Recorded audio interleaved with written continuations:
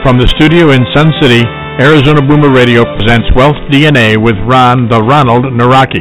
Wealth DNA gives you insights and methods for increasing your net worth. Ron's experience dealing with local and international markets give him insights that can be valuable to any investor. Now here's the host of the show, Ron Nawrocki. Hello and welcome. We here at the Wealth DNA Radio Show are honored that you're joining us today.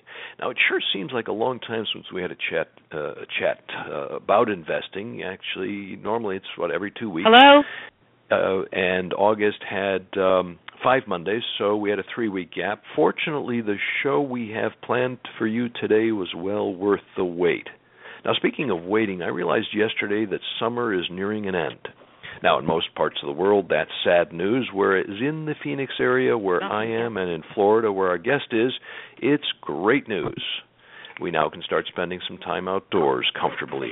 What made me think of summer ending is it appears yesterday may have been the last day with temperatures over 100, at least in the foothills where my office is. In central Phoenix and areas like Yuma, they may still have a few more days over 100. Some of you are saying 100 degrees. Well, yeah, that's summer for us.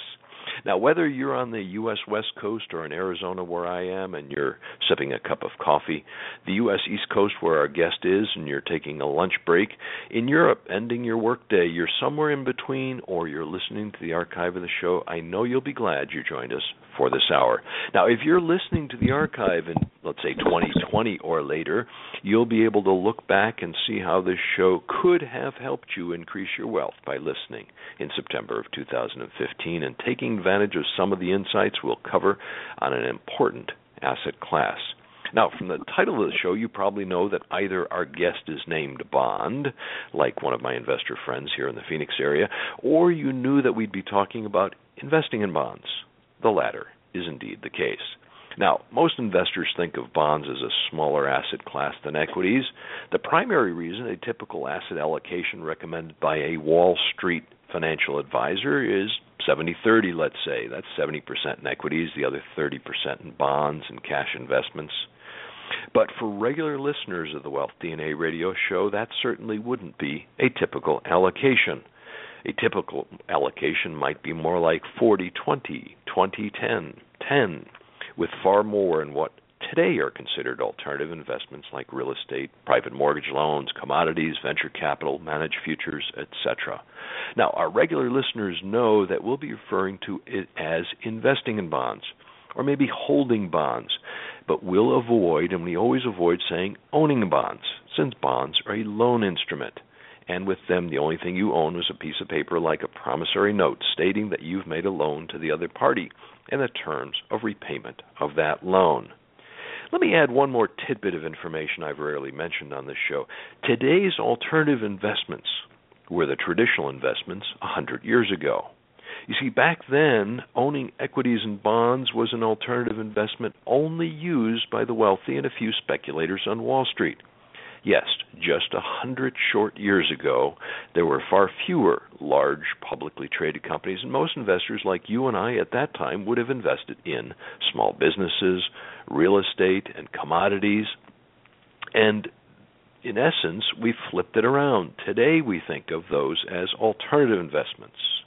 Amazing how Wall Street's strong lobbying and marketing has changed our perception of what traditional investments are. Now, on the Wealth DNA Radio Show, we focus on the fundamentals of investing and providing great ideas for building and protecting your wealth.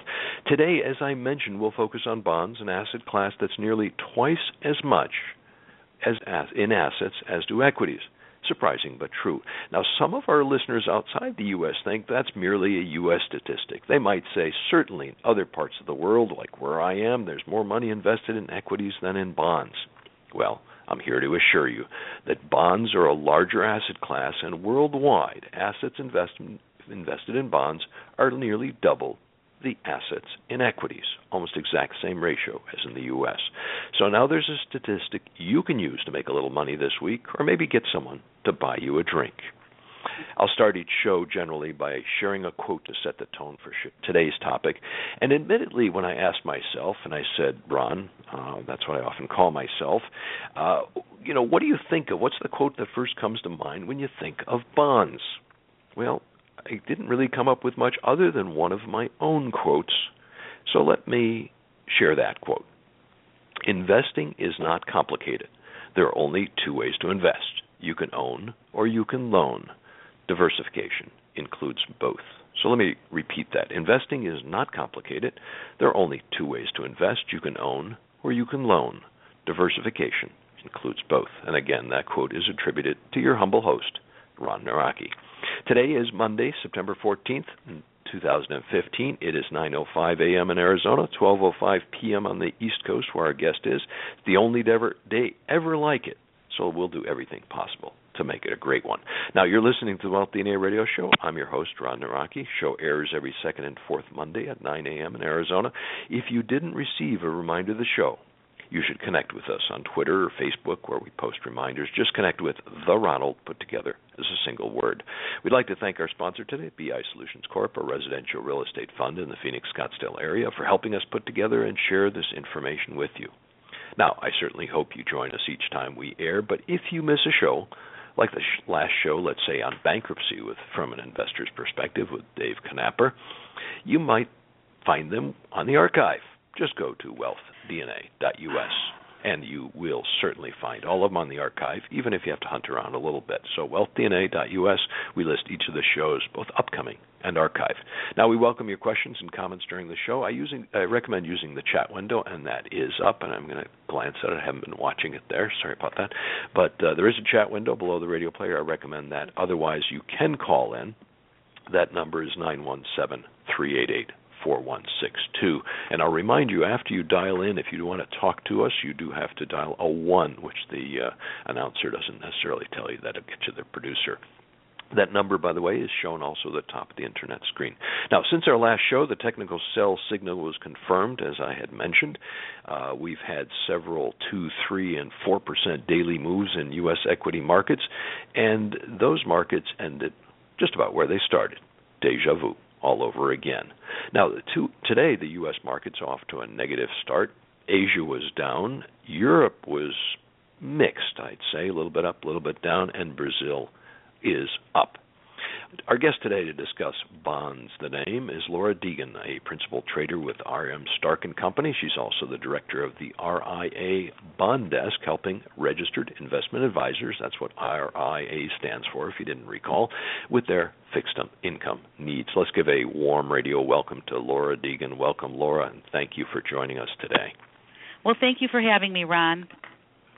And I gave a very brief overview of background. How do you introduce yourself at a cocktail party? And which of those two roles, the director of the RIA Bond Desk or principal trader, which one do you mention most often? Well, probably the director of the RIA Bond Desk, because just trading the bonds is a function of buying them from the street, and selling them to the customers or placing them in various accounts for their customers.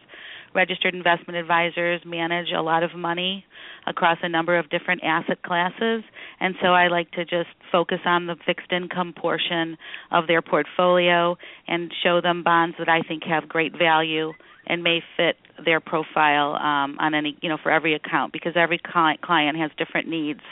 Some have more risk tolerance than others.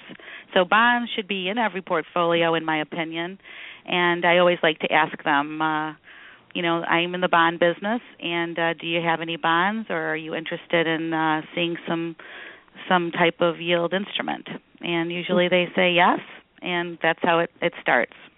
Okay, and you don't introduce yourself as Bonds the name, right? Okay. No, but it's not a bad idea. I thought it was a catchy name for our show. Why not? We have to have a little bit of humor every once in a while. But let's start out with the big picture, and later on we'll drill down to what we should be doing in each of our portfolios. And in the intro, I mentioned total assets in the U.S. bond markets and worldwide are almost double the assets in equities. Now, that's fairly surprising. If most investors have, let's say, 60, 70, or 80% in equities, how can the bond market be so large? Well, there's an endless demand for capital, in the United States and worldwide. You have all of your municipalities, financing hospitals and cities. We have all kinds of buildings. You have schools. You have turnpikes. You have roads. And in order to do those financings on a municipal level, there's an endless demand for capital, and a lot of times the bonds are issued very long term. So you have a lot of old outstanding bonds, and then you have a lot of new bonds that have come to market, and it's constantly an ebb and flow to finance projects in every municipality.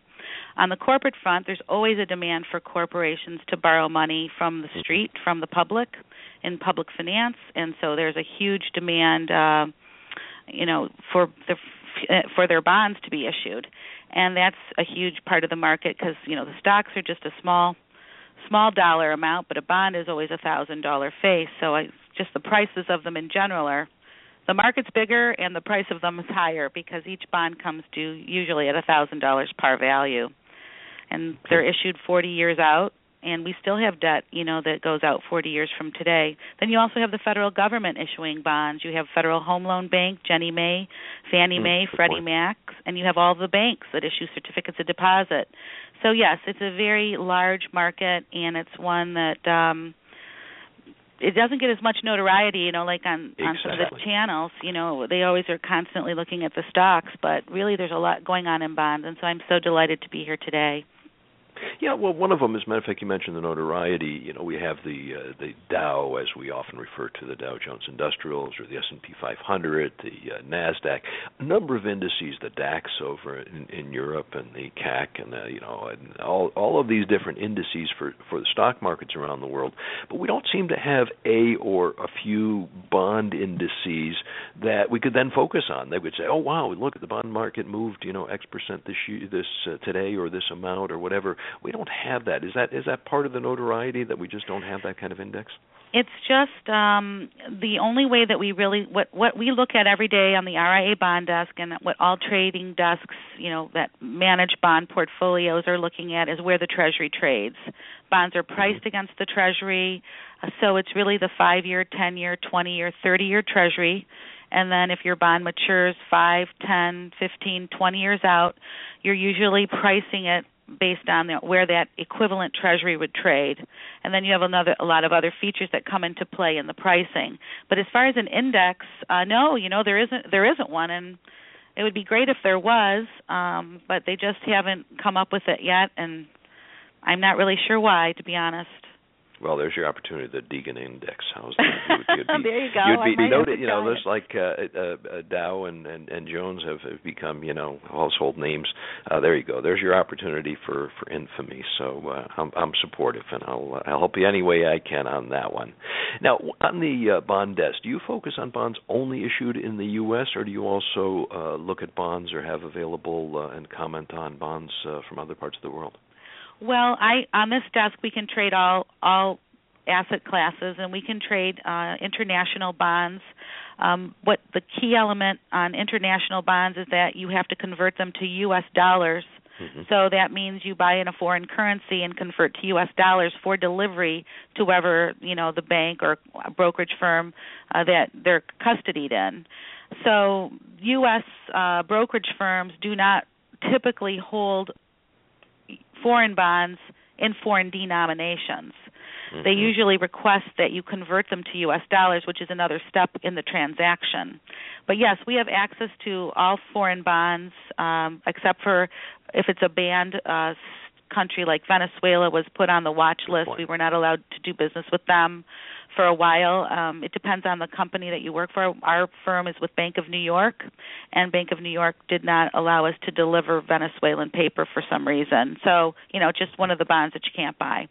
But all the other ones, Brazil, the euro, the Swiss franc, all of those trades are available. We can get you in those particular credits. But I prefer to stay in the U.S. just because interest rates around the world are not much better than the U.S., and I think it's just a good idea to just buy bonds close to home for right now. A little less risk, you kind of a little bit might know more of what you're getting, and you take that whole conversion rate out of the equation for the pricing of their dollar.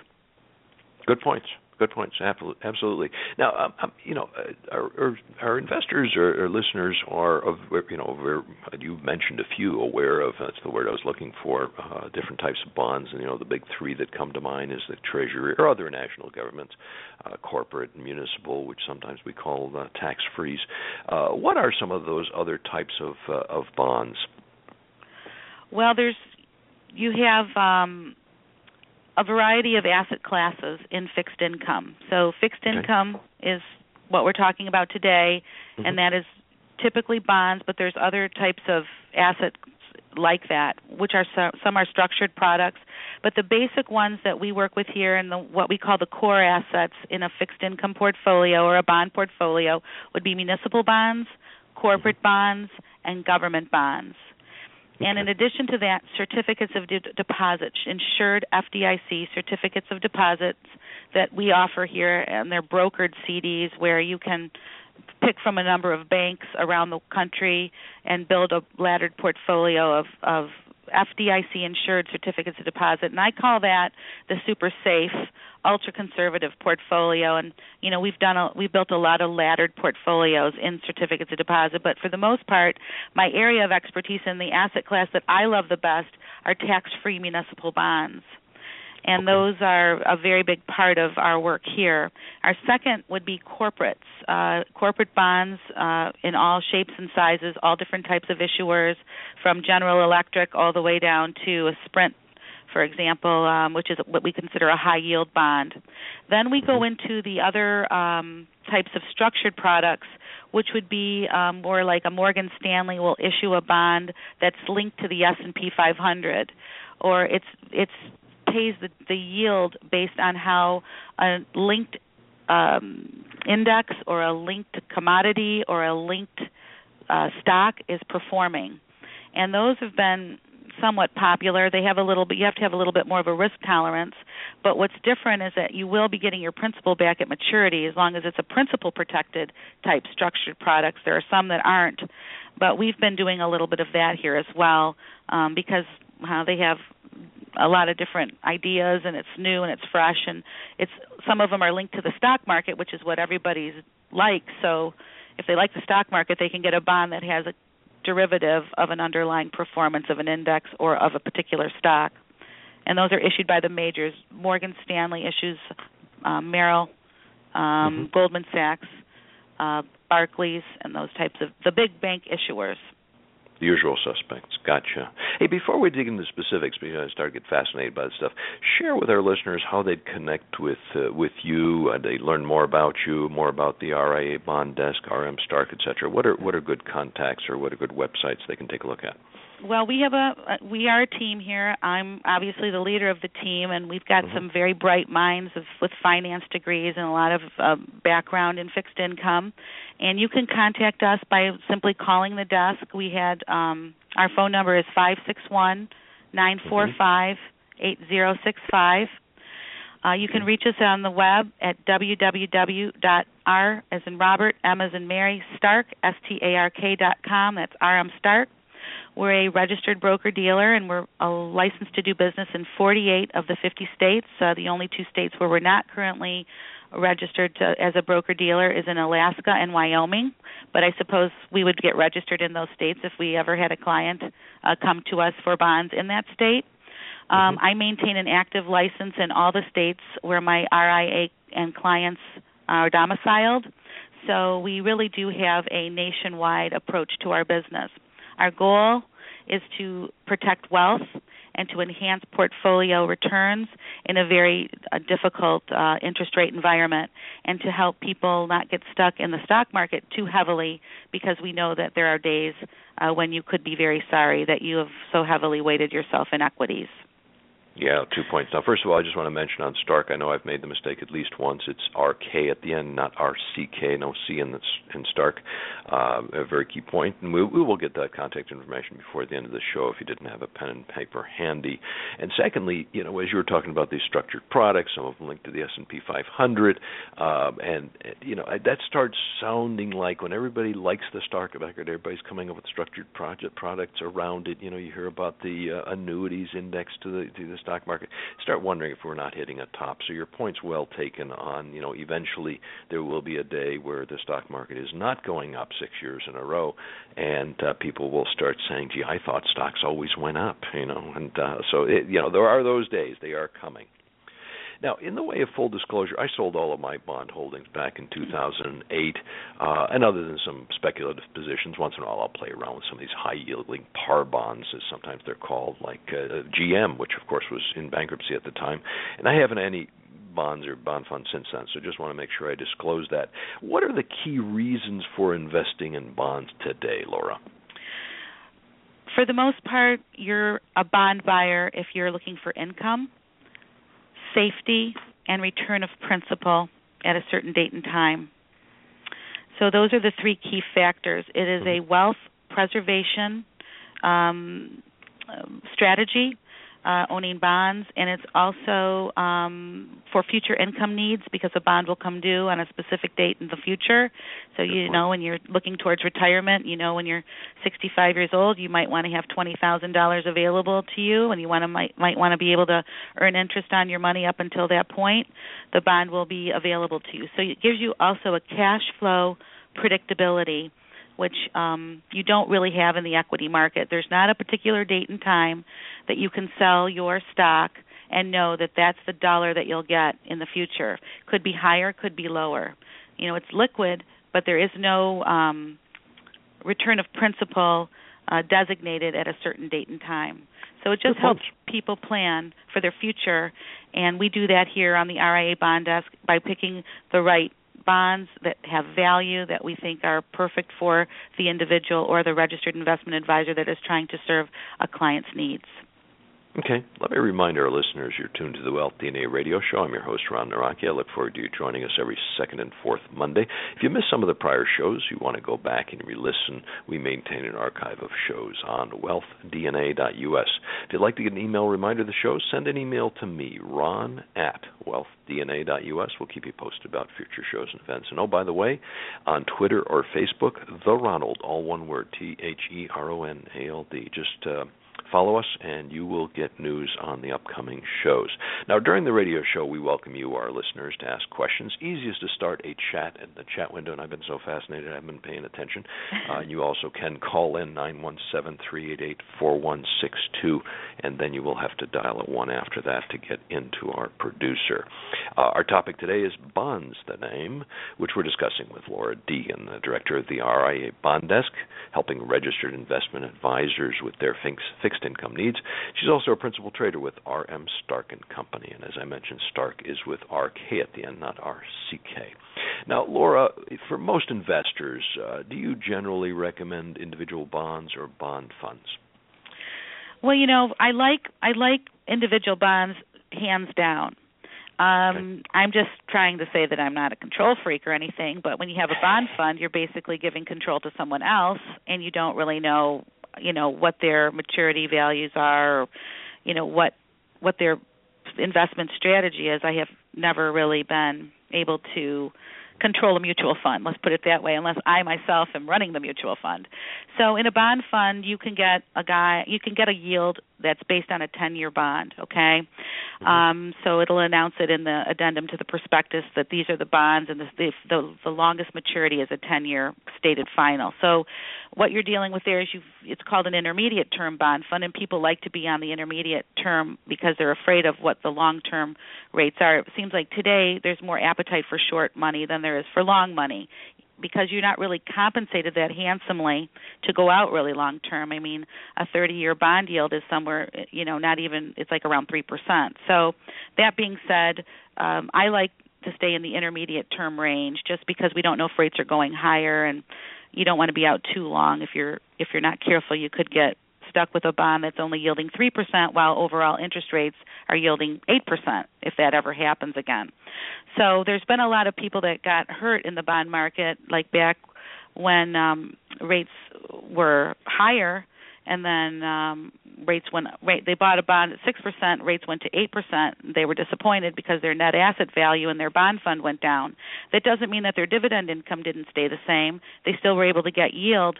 But what happens is that a bond fund manager wants to maintain the yield, so they'll end up going out longer term. and that inevitably makes the bond fund a little more volatile. So if you buy individual bonds, you can protect yourself from that. Not only do you get to control the bond in your own portfolio, you can sell it at any time in the open market, or you can just have it structured in a laddered portfolio, shall we say, or you can have it in an account where, like, let's say again, you're going to need money for your kids' college. You know that they'll be graduating from high school in 2021. You want them to have that money available. You can buy a bond and have it come due so that you've been earning a nice rate of return all the way through. Because if it's been sitting idle in cash, it's not earning anything today. If it's in a bond fund, you don't know what the net asset value is going to be in 2021. And if it's in an equity, again, you don't know what the value is going to be. So it's, again, an income, safety, and return of principal strategy and a wealth protection strategy for future needs. And I really love individual bonds because we've got the expertise here to find value in the market and help people navigate that part of the marketplace, which again is, like you said earlier, it's not really as transparent as the equity market is. One of the things I want to go back to the municipal bonds a little bit. You touched on as a big category for you. Some of the inexperienced investors I've known have been talked into tax-free bonds after hearing all the positives. Oh, you won't have to pay Uncle Sam, and all of these good things. And how should an investor decide? They obviously shouldn't do it emotionally on what some salesman's telling them. How do they decide whether a tax-free or taxable bond is the best way to go? Well, in municipal bonds, I've always found that it's nice to buy munis in your own backyard. Your schools, your public buildings, your turnpikes and bridges, your area. And so for muni bond buyers, always best to look at munis in your own area of the country. And in addition to that, you can get that double-edged tax-free savings. So if you buy a Texas municipal bond, and you are a resident of Texas, not only do you save on your Texas state income tax, but you also save on your federal income tax. I think Texas may or may not be a tax-free state. Florida is a tax-free state. Texas might be a tax-free state. I can't remember. Tennessee, I know, is a tax-free state. Arizona might be a tax-free state. No, we definitely are taxed on everything. Oh, you are. So you, for example, if you bought a muni bond, then being in Arizona, paying Arizona state income tax, and you bought an Arizona bond, you would be exempt from that. From the local tax as well, exactly. Right. The state tax, exactly. Okay. And so if I called you and I said, hey, Ron, here's this Arizona bond for, Glendale, Arizona, for example, you would have a much more familiarity with that name than if I were to sell you, a municipal utility district of Florida. Right. You wouldn't really have as much of an appetite for that bond. So I like to do them. I like to work with munis that way. And also, we trace munis here. Munis are all traceable because FINRA set in a rule for MSRB reporting, which is the Municipal Securities Regulating Board requires reporting. So every municipal bond trade that I do or anyone does is reported to MSRB, and they do have a website. So you can go ahead and look the bond up. I like to try to stay in a range where the last bonds have traded. And I know that a lot of people don't know this, and if they're an individual investor and they just go to market and buy a bond and don't have the expertise, they may not know what is a good level for that bond and what is an overpriced bond. So in order to try to help them, we trace every bond here, and we try to keep the market very, very tight so that you're trading in a range where you're not buying way out of where you should be. Okay. Hey, let me continue on this topic just a little bit more. Obviously, the entity, whether it's a city, whether it's Glendale, or it's anywhere else, is trying to get the lowest interest rate they can so they can bring in as much money and it doesn't cost them over time. Buying these tax-frees, you obviously have that tax benefit, but there's also kind of a lower risk premium. Which of those is really the one that drives the big advantage of municipal bonds for most people? Is it that they're less risky, or is it that they're getting the tax-free nature? For municipal bonds, they've definitely over history have fared far better than corporate bonds, and part of the risk tolerance is they're valuing the bond based on its rating and the tax-free yield. A corporate bond is based on its rating and a taxable yield. So corporate bonds are always trading to a treasury, where municipal bonds have a little bit wider spread. So I really think you get much more value in a municipal bond, but you have to be in a particular tax bracket to benefit, truly from it. But as far as a credit, muni bonds have fared historically much better than corporates as far as default rates and that kind of thing. Well, let's take a look. Let's take an example. Let's say I've got a corporate bond rated A- and a municipal bond rated A-, and obviously the ratings are different and the scales are different by each of the credit agents, but let's say they're rated the same. Is the corporate bond just as risky or as low risk as a municipal bond with that same rating, or is there a difference between those rating schemes for municipals and corporates? Well, it's really a tough call. I mean, it's, a risk premium is always where the rating is. A- in corporate and A- municipal should be fairly the same. But because a municipal bond will just be related to a particular municipality or a state government, we can't really evaluate them along the same lines. A corporate bond is always rated by, future earnings, how the company looks, how liquid the bonds are, what the future outlook of their earnings and performance are. These all have a little bit of an effect on how a corporate bond is priced in the marketplace. Obviously, energy right now has gotten beaten down pretty bad, so energy bonds are trading at a much lower price, a much higher yield than they were about a year ago or 9 months ago. So, you can't really compare the two from a rating perspective. Municipal bonds in Detroit obviously defaulted, so that's a very unique situation. We haven't seen that, I don't think, ever. So this is kind of a new twist. You have to look at the municipality now. A lot of times we see certain states trade cheaper to the market. New Jersey would be one. Illinois would be one, because I guess there's a lot of risk in Chicago. Those kinds of things are affecting the ratings on the municipal bonds, and usually they'll have to resubmit to S&P, Moody's, and Standard & Poor's and determine whether or not they need to reduce the rating based on what's happening in a particular municipality. And they do the same thing in corporates. They will put it on negative watch and reduce the rating if they can't bring it back up to a certain value from a market's perspective. Okay.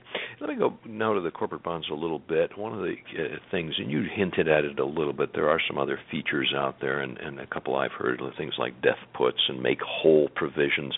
I assume that has nothing to do with accidental death and dismemberment. Something making whole and death put sounds pretty gloomy. Can you explain these and whether they're beneficial? Okay. Thanks for letting me explain these, because these happen to be a favorite. Okay. The death put is synonymous term with survivor option. So some of the brokers were saying, or some of the RIAs were saying, and we have to talk about death puts. That sounds so morbid. Really, it's the same thing as a survivor option. So depending on how you want to talk about the bonds, a lot of people say survivor option, and then they see the word death put. Just know that it's one and the same. Gotcha. Basically, on a death put corporate bond, the death put is not available in the municipal bond market. It's a separate insurance overlay on the bond, or a separate caveat in the prospectus that simply says to you, if you pass away prior to the maturity of your bond, the issuer will redeem your bonds at par value. So you basically have the protection of the issuer in case of death, and your heirs will be entitled to the proceeds from that. And a lot of people like those very, very much, because they can buy a longer-term bond if it has the death put feature. They have a wrap around it that if they pass away prior to its maturity, then we can send the bond back to GE or Ford or Caterpillar or Dow Chemical or whoever the issuer is, and with a copy of the death certificate, go in line for redemption. Each issuer and each issue of the bonds have a certain amount that can be redeemed on an annual basis. Usually it's 2% of the outstanding issue. So if it's a $100 million bond offering, the issuer is going to redeem only 2% of that issue annually. So if it's $100 million, or let's say it's a million times 0.02, would give you 20,000 bonds. 20 would come due. Gotcha. Okay. How about the make whole provision? 200,000 and 200,000 would come due on a million. Right. How about correct? And how about the make whole provision? That's not going to put my leg back on if I lost it in an accident, right? That no. Something totally different, right? Yes, make whole provision is for the benefit of the bondholder. Again, both the death put, survivor option, and a make whole provision is designed to help the holder of the bond. It's not designed for the issuer. It's designed as a benefit to the holder. And basically what that means is that if they call the bonds, if the company gets bought out, and the bonds have to be transferred to another owner, like another company in a buyout or something, they will make you whole, meaning that the bond has a par value at the maturity, and they will make you whole by giving you the interest that you would be entitled to, and they will pay you back your par value early, right. Wow, so they have a real disincentive to have to call that early in those cases. So that's pretty likely it's going to go to its end date in that case. No, that's helpful. I just those names just sound kind of scary if you start considering them in the bodily terms. Now, you obviously are fairly young. And probably 90% of financial advisors have never experienced a bear market in bonds. U.S. and really worldwide, we've seen a lot of bond prices basically continue to increase for the last 35 years. Explain why we've had such a long bull market in bonds, and can we expect that to continue? The appetite for bonds is just incredible. We just don't get a lot of press, but the appetite for bonds has never been stronger. And we've been in this bull market since 2007. We were in a bear market then in everything, not only bonds, but we were in bear market and everything. And then through quantitative easing and various, manipulated things in the marketplace by the Fed and what have you, we have continued to, rally in bonds. So if you had bought the bonds in 2008, for example, at par, those bonds would probably be worth like, 115 now. Just huge premiums. We see them across the board. Most of the coupons that are at 5%, were issued at 5%. That's kind of like all the 6% were called. A lot of the 7%, all the 7s were called. You barely ever see those coupons anymore. You always just see, if you can get a 5 1/4, you're doing pretty good. And that's where the par handle is, depending on the maturity. But I believe that bonds will continue to be a very strong asset class in the financial markets. The tax-free benefits from municipal bonds make them very, very nice for baby boomers that are looking towards retirement and want to have tax-free interest income coming in. If they're both working people, they have a high tax bracket, they want to have their money, safely tucked away in munis. The corporate bond market, there's a lot more. There's not as much issuance as we used to see, and the yields have been pretty low. So, people are just going to have to get used to a lower rate, and I think that's starting to happen as we see more and more people buying investment-grade bonds and corporates with, not expecting to get a 10% yield anymore. They're comfortable getting, a 4 or 5% return on a 10-year bond. Yeah. Now, one of the things that's likely to change is what you talked about earlier. As interest rates start to rise, then those bond prices go down. So we need to talk a little bit more, or a lot more, about that interest rate risk. How do interest rates, and as one of those broad questions, how do interest rates affect an investor's bond portfolio? Well, the market sees interest rates moving higher. Obviously, that's going to happen eventually. We've just been waiting and waiting and waiting. So it's just just doesn't seem imminent. We get a lot of talk about a rate hike, but to actually see one in action has not yet happened. They haven't pulled the trigger on that. They think it's going to be a gradual rate increase. So based on all this talk about a rate increase and all the bonds that have been traded since the talk started about maybe 4 or 5 years ago, we feel, and many of the traders on Wall Street feel as well, that that this is already the market has already accepted it, and that prices reflect the future rate hike. So we don't think near term, if rates do go up, that the bond market is going to suffer dramatically from it, especially if it's going to be a gradual rise. So people are positioning their bond portfolios accordingly. They're staying pretty heavily weighted inside the 10-year to 12-year maturity, and they're hoping that if rates do go up, they can extend those maturities out to a little farther, longer term, and capture maybe another 1% to 2% yield. But I don't think we're going to see a skyrocketing interest rate anytime soon. So if you're waiting and you're on the sidelines and you want to get invested in bonds, this is an excellent time to do so. The supply and demand economics of bonds is very compelling. Many people want safety, and whenever the equity market starts to have a little bit of the jitters, there is a flight to quality, and that is a flight to bonds. So all the bonds get bought up and just become more expensive. So I always encourage people, not to wait, because it is the time is now for that investment. Right. One of our guests I've been on a few times, Jason Slade, often refers to this bond teeter-totter. I love his little analogy with interest rates on one side, prices on the other. Let's say that interest rates go from, on 10-year Treasury, because that's one people are familiar with, from, let's say, 2.2, where we are today roughly, to 3.2. How much could bonds decline in value if that kind of a change takes place? Well, that's the good thing. They can't go down too much lower, because if you're 30 years out getting a 3.20 yield and you're going out 10 years and getting a 2.10 yield or whatever, today I think the 10 years at 2.16, there's not going to be that much of a price depreciation. Usually for every 25 basis points in yield, it's about $10 a bond. Okay, so it's about 25 basis points, $10 per month. But what affects that? I mean, you've got, obviously the sensitivity is going to be different. You mentioned short-term, long-term. What other kinds of factors affect that average dollar amount? Well, there's a variety of factors for the underlying credit as well. I mean, if it like I said, energy right now, we see that as a weakness. Oh, well, yeah, that's for sure. And there's a lot of different factors but the teeter-totter is definitely the best way to view it. And there isn't really, it could be like 100 basis points movement in yield to the upside. On a 10-year bond, it could be, $25 a bond. I mean, it's not really a set number. It's just basically the supply and demand in the market and where a bond is usually priced to a treasury.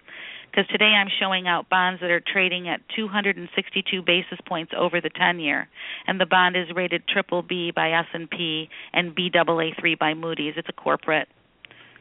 And I have I had 400 of those earlier today. I think the yield's 480 on that one. So you're trading at 262 over the 10-year. Okay. And now if the 10-year were to go up to, let's say, 250 from 210 or 216, I don't know what the yield would be on the bond. Probably you'd pick up maybe 20 basis points and go to 5%. All right. Let me remind our listeners, especially if they just tuned in, you're listening to the Wealth DNA Radio Show. I'm your host, Ron Nawrocki. You can listen to the earlier portion on the archive, or if you missed prior shows, find the archive on www.wealthdna.us. Our guest today is Laura Digan, a principal trader with R.M. Stark & Company, and also the director of the RIA Bond Desk. Since this asset class is her specialty, we've called the show Bonds, the name. If you just tuned in, you'll want to go back to the beginning soon after we finish, and the same link will take you there. Our producers make it pretty easy. And by the way, that same link, you can forward it to somebody so they can listen to the show as well. Laura, bond duration is one of those factors, and you talked about long-term versus short-term. Is a bond duration merely the number of years I've got left until the bond matures, or is it more complicated than that? It can be a little bit more complicated than that, because a lot of bonds have a call feature. And when a bond has a call feature is designed to help the issuer. And it can be viewed as a benefit to the holder as well, depending on the interest rate situation. Like when interest rates went down and you were getting a 7% on your bond, and interest rates went down, the issuer said, well, we don't want to have to finance these bonds at 7%. Let's exercise our call privilege, and let's call those bonds in, and let's refinance at 5%. And, of course, the issuer saves a lot of money doing so. And so that's how duration came into play, in that if the bond was supposed to mature in 2025 and it has been called in 2015, obviously the maturity is not the only thing in play, but now duration comes into play. So there's a little formula that they use. It's usually illustrated on Bloomberg, which is a special computer that we use to determine bond values and what have you. They have a duration number, and that duration is based on a number of extenuating factors, and one of them is the volatility of interest rates as it relates to the likelihood of calls being executed in those bonds that are issued. Okay, so rather than me sitting there computing it, I probably should just ask for that duration or get it for Absolutely, that's a number that you can get. Now, you've touched on it a little bit, but historically advisors have always suggested in the bond arena to set up a bond ladder, various durations of bonds. Is that still sound advice today, given that there's a little bit more interest rate risk than we've seen for the last years? I really do like the bond ladder strategy. It's very well thought out in modern portfolio theory. A lot of advisors are educated to provide a bond ladder to their clients. We provide individual investors on this desk. We can make them a bond ladder if they don't have an advisor, or they can instruct their advisor to come to us because they might like the credits that we pick here. And we can deliver those bonds to wherever their advisor has their account managed. So that's one of the things that we offer, and we don't have a problem with any kinds of delivery or anything like that. So when you build a bond ladder, it's a wonderful tool because you really are looking at your future cash flow needs, and you're also allowing yourself some hedge against interest rate risk, because you'll have, let's say, bonds coming due every 2 years, every year. However you want to set it up, it's pretty easy to decide. And you try to find the best bonds in that maturity that are safe and what your customer needs or what you might need as an investor, and we go ahead and we start to build the ladder. We have money coming. Let's say you have $200,000 and you want to have $10,000 every year for the next 20 years. Then you could do it every other year. You could put in 20s and make it go all the way out 10 years, having $20,000 come due every year, or you could have $10,000 coming due every year. I like to have the ladders that I've built are usually $25,000 to $50,000 coming due every year, and or every other year. But what's the problem with building a bond ladder is it's something that you shouldn't do in just one day. It should be something that you do as an exercise over time, so that you're constantly looking at the market on a regular basis, trying to fill the ladder. Where you might need a 2020 bond, you just can't seem to find one that's suitable. It's not like the stock market where you can just go in and find it on that day and buy it. If you want to look at the bond market overall, it takes time to fill a ladder, and that's what we pride ourselves on doing here. So if someone gives me an order to build the ladder, it won't be something that I turn around next day. It might take me a week, 2 weeks to a month to fulfill it, the way that we like it done. As far as the ideology behind the ladder, there's a number of usages for it. People always need future income. I know a lot of people have done their college funds that way. They've got their kids in college. They're going to have kids in college for 5 or 6 years. They need money every year coming due in September or, in the summer before the college year begins to pay tuition and things like that. So, we build those for that. And then for a lot of retired people, they get a big 401k distribution. They need to have it laddered out over their life expectancy, and we can accomplish that goal for them in the framework of their 401k or IRA account in bonds. And then they can, when that bond comes due and they're 65 or 67 or 69 and they need a new car, they know that a bond's coming due in that particular year, and they have money to spend on whatever it is they choose to do so.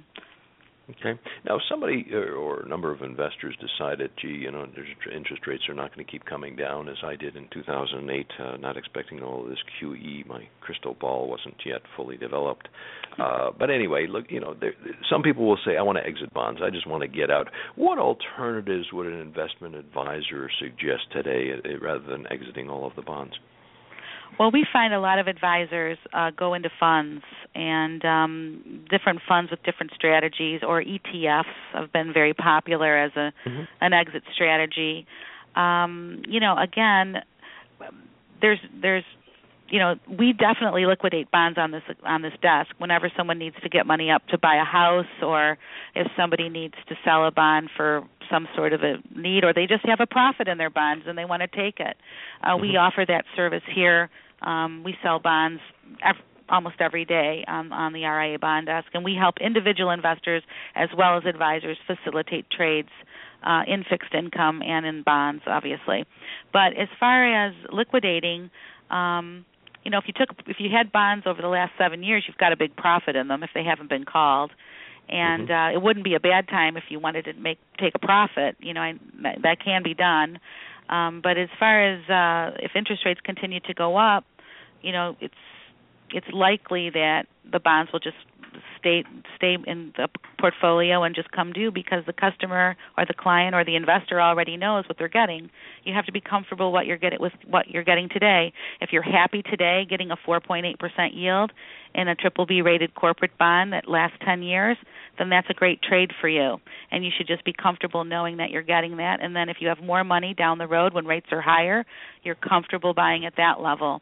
It's not something like the equity market where, like we saw with Netflix or some of these more growth-oriented stocks, a big rise in their value. But we've lately seen how volatile they can really be. Sure. Yeah, no doubt about it. Let's talk a little bit more about how do you help an advisor determine the kinds of bonds that would be best for a given individual. So if I were working with an RIA and said, here's kind of what I'm trying to accomplish, how do you help that advisor in those kinds of needs? Well, most of the advisors that we work with, there's probably about there's 25,000 fee-only advisors in the country, and more starting up every day. The commission broker is sort of moving into the fee-only, just charging a fee to the investor, and we've seen a growth in that side of the financial business. So those guys or those ladies and gentlemen call, and we put them on our loop, and we usually divide our loop by states. So if you're an advisor in Arizona, you would go on the Arizona loop, and so if we had a fantastically attractive Arizona tax-free municipal bond that we think you might like, we'll email it to you for review. And in that review, you'll get a Bloomberg description page. You'll get a little write-up about the issuer. You'll get all of the specifics. Does it have a call feature? What's the yield to maturity? What's the price that it's trading at? How many bonds are available? And then you go and they look in their client accounts to see who might be a candidate for it, and they call me and say, I'd like 100 of those, and I'd like to put them in 20 in each of these accounts, and send me the account numbers, and then we go ahead and execute the trade and deliver those bonds to wherever they custody their client assets. On an individual basis, we buy bonds here. If any of your listeners want to work with me, they can call me directly or email me, and I will respond. We would keep their funds at Bank of New York. And they would have a regular brokerage account, and whenever they had money coming available and they wanted to buy a bond, we would work with them on an individual basis to see what their risk tolerance is. Can they buy triple B? Can they buy only single A? Do they always want FDIC insurance on all of their bonds in their portfolio?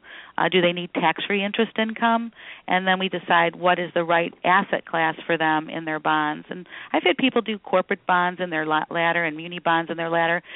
One of the things that I find the advisors get really into a really tight. They paint themselves into a really tight window where they can't really. Let's say you have a bond ladder and there's a great bond and it's coming due in 2018 November, but you already have a bond coming due in February of 2018.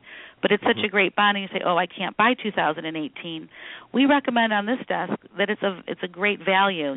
Go ahead and get it because it's a bond that has value. So I'm a value buyer. I like to buy bonds that are relatively safe and cheap to the market, instead of being locked up and saying, I can only buy a November 2018 maturity. Do you follow me on that? Yep, sure do. So okay, don't get too locked in your methodology. Don't let the methodology screw up the results. Gotcha. Exactly. So I guess there's your tip to the advisors: get in the loop. I like that phrase. You mentioned that they can get a hold of, so even individuals can contact you. Telephones. Let's make sure you get that phone number out again, and email, which you didn't mention earlier. So okay. if those are good ways to reach you, let's do both. My phone number at the RIA Bond Desk is 561 area code 945-8065. Again, that's 945-8065. Okay. And our email address is L as in Laura, DIGAN @rmstark.com. Okay, and obviously everybody know how to spell Digan once we have that Digan Bond Desk. Yep, and we're on developed. LinkedIn. You can look up Laura Digan on LinkedIn and read all about the profile there of what we do. We're delighted to be able to offer our services nationwide to investors and money managers. Okay. Now, we've covered a lot of aspects of bond investing today. What are some key ones you might want to add or reemphasize of ones we've talked about? Well, I certainly like the death put bonds a lot. I think that they're very safe. They're usually investment grade rated. They have that caveat so that you're protected, and they usually come out every week in the marketplace at par. So that means you don't have a lot of trying to remember, did I pay a big premium for it? Did I get these at a discount? The cost basis is never an issue because you always buy it at par at new issue. And the names are always pretty nice names. You've got in the market this week alone, you've got Ally Bank, you've got Ford, you've got GE, you've got Caterpillar, you've got Dow Chemical, you've got Bank of America, you've got Goldman Sachs, all of the big issuers. And so these names are very liquid. So if you don't want to hold your bond for an eternity, you can always sell it. And many people have, been able to do that over time with the death put. And the death put bond makes the bond a little bit nicer because it's easier to sell because it has that little caveat in there. So sometimes you can find them in the secondary market too, because people don't always hold their bonds forever. I always, love municipal bonds. I've always thought that was one of the greatest ways to really save from Uncle Sam in terms of your taxable income.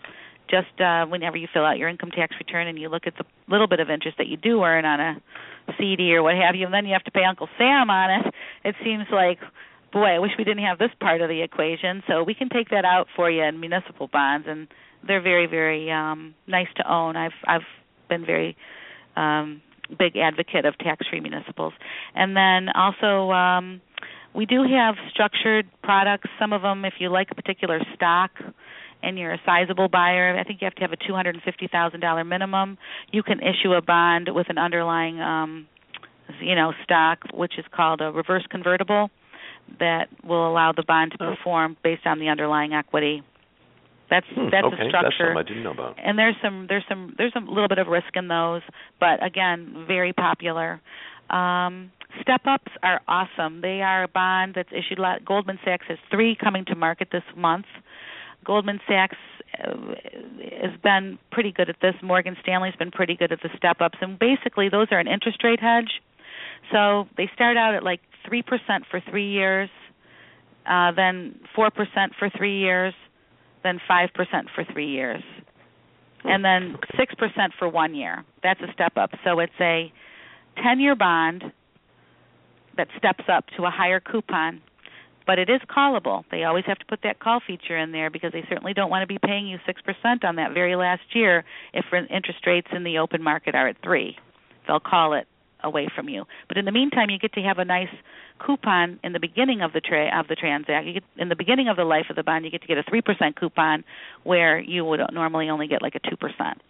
So those step-ups are very, very popular, and some of the step-ups even have a death put. And I do a lot of death put, step-up corporate bonds. Interesting. Okay, good ideas. Was not familiar with those reverse convertibles and the step-ups as an interest rate hedge. Very interesting. Had not heard about those, so appreciate that tip. Laura, great having you on, and look forward to supporting you and getting the Digan Bond Index put together.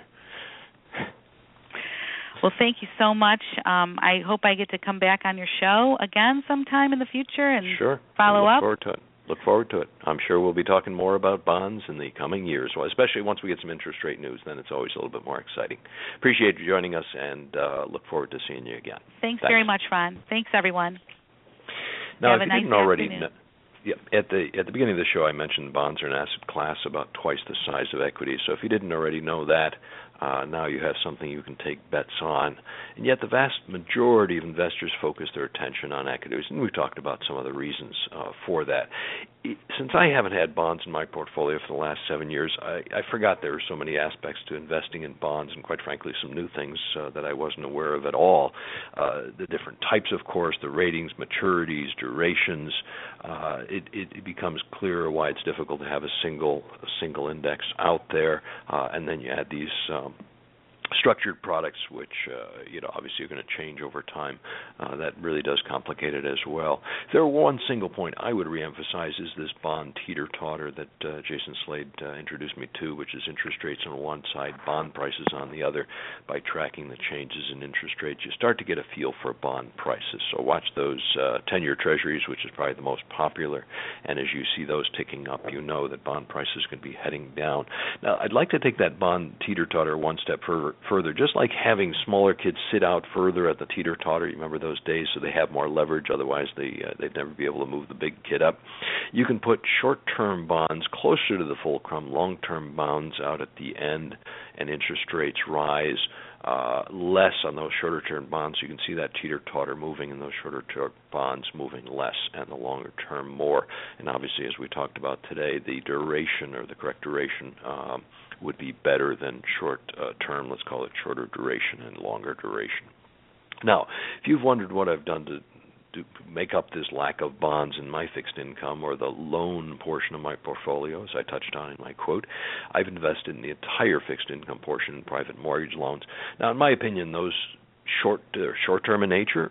They are less sensitive to interest rate changes that I just touched on with the teeter-totter, and of course the monthly interest checks tend to be just as good or better than what most bonds would provide, and they're also secured. So it's a decision I made, and I've been pretty happy about it.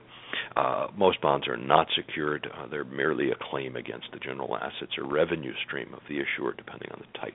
Now, we've covered those private mortgage loans on past shows. Keep in mind, you can't invest in them through a stockbroker or financial advisor. They're not registered securities. They're exempt from securities registration. Same reason you wouldn't go to your stockbroker or financial advisor for a mortgage on your home. It's really the purview of mortgage loan originators, mortgage brokers, and mortgage bankers. Different licensing. So, in today's terminology, private mortgage loans are in the realm of alternative investments, which, incidentally, is the topic of our next show. And yes, as I mentioned earlier, today's alternative investments were actually traditional investments just 100 years ago. Regular listeners know that our objective on the Wealth DNA radio show is to share the fundamentals of investing, provide great ideas for building and protecting your wealth. Today was a good example. Our mission is to help you and 1 million other people, our best friends, become millionaires. It's much easier for someone to be in that group if they're aware of all the financial tools available. Bonds are obviously one of those tools. Now, if you missed part of today's show, you want to recommend it to some friends. The link that you were sent in your email, and if you didn't get that email, of course, you want to get in touch with me, but that take you to the archive version, and of course, you'll find the full list of our past shows there on the archive wealthdna.us. I'd like to thank our sponsor today, BI Solutions Corp., a residential real estate fund in the Phoenix, Scottsdale area, for helping us put together this show. They help many people invest in private mortgage loans and other secured investments. Next Wealth DNA radio show will be the fourth Monday of September. Yep, Monday, September 28th, 9 a.m. Arizona time. And it'll actually be officially fall by then, so it's starting to feel like it when it drops below 100 for us. Same place, same time. Our topic will be, as I alluded to, understanding alternative investments, with the guy who wrote the book on the topic, Stephen Todd Walker. I know it will be well worth the hour of your time. The full lineup of guests and topics is on wealthdna.us. You'll find the full archive of past shows there, too. Now, if you have some comments, questions, you haven't received my emails, reminding you of the show, send an email to ron@wealthdna.us or follow The Ronald on Facebook or Twitter. We'll keep you posted about future shows and events. Happy investing and reviewing the bonds in your portfolio.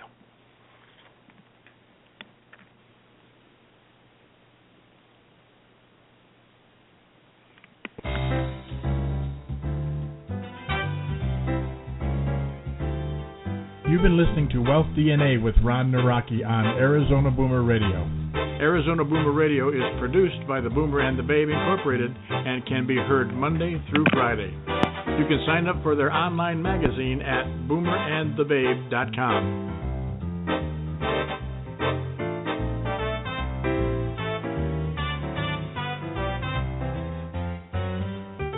To reach the Boomer and the Babe, email host@boomerandthebabe.com or friend them on facebook.com/boomerandbabe. And on Blog Talk, you can friend them at blogtalkradio.com/boomerandbabe. Follow their tweets at twitter.com/boomerandbabe. Be sure to make the second half of your life the best half of your life. And remember, at 50, you're just getting started.